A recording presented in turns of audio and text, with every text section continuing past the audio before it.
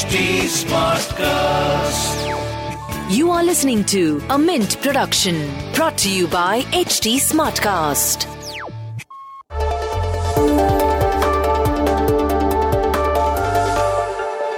The internet gave us short attention spans.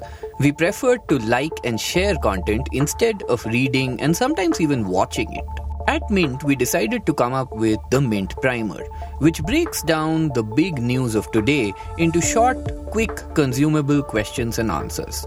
On this podcast, you will find information about everything from cybercrime to RBI's new repo rates. I'm Prasid Banerjee, and this is what happened today. Today's primer was written by Aarti Singh. Now, ever since the growth of fintechs in India, companies that provide credit lines to customers have gained somewhat of a prominence in the country. Things like buy now, pay later, companies that claim to give you an early salary, things like that have become quite popular. But this past Monday, the Reserve Bank of India said that prepaid instruments must not be loaded through credit lines from non-bank lenders. And that sent wallets and buy now, pay later industries into confusion. In today's primer, we explain what the RBI circular meant and the impact of that circular on the fintechs. The problem here comes from the fact that some fintechs in India tie up with banks to issue prepaid cards. At the same time, they partner with an NBFC or a non-banking financial entity to offer a credit line which is loaded to the same prepaid card. In RBI's 20th June circular, it said that under its master directions, PPIs, that is prepaid payment instruments, can't be loaded using credit lines issued by NBFCs. The central bank said that any such practice should be stopped immediately if it is being followed, and non-compliance could attract penal action under the Payment Settlements Act of 2007. The latest circular says that PPIs can be loaded using debit or credit card, but not with a credit line from an NBFC.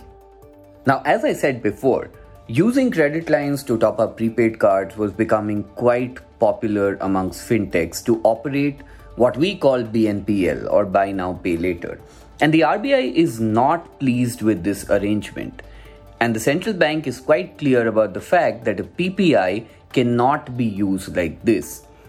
There seems to be concerns about some of these fintechs who have been aggressively extending unsecured lines of credit in various forms, increasing the risk in the system. In fact, one top banker said that fintechs have been using a PPI bank identification number to do what is a quasi-credit card literally, and RBI is not okay with it. Now, the confusion came from the fact that the circular addresses all authorized non-bank PPI issuers. After this, some say that fintechs offering credit lines on a bank's PPI are safe. Others say that the master directions of the RBI barred even banks from doing it, even though some were still doing it. The founder of a neobank said that when you put the master directions together with the circular, both bank and non-bank PPIs cannot be loaded with a credit line. This seems to have put the industry in the thinking where most people are thinking that RBI is clear that they don't want any credit card or surrogate product to run without RBI approval.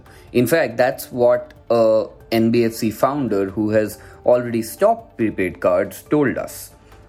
But the move by the RBI will likely spell trouble for credit line linked wallets and prepaid cards which allow buy now, pay later. This includes companies like Slice, Uni, LazyPay, Postpay, MobiKwik, Ola Postpaid, Early Salary, and even some neobanks for that matter. SBM Bank was among the preferred PPI issuers to fintechs, while M2P is a company which helps fintechs connect to bank PPIs. What's next for PPI fintechs? Well, while some people in the industry are still in denial, some have already started searching for workarounds. In fact, the neobank founder who we quoted earlier explained that a fintech can still do aggressive lending and transfer the loan to your bank account. The next step could be linking a prepaid card with your bank account, and now you can take out the money, load your card, and swipe it at a merchant. The user experience will change when you do this, of course, and some customers will obviously drop off when a change like this happens, but it is sort of a workable hack according to him. And that was a quick glimpse at today's front page. We'll see you again tomorrow. This was a Mint production brought to you by HT Smartcast. HT Smartcast.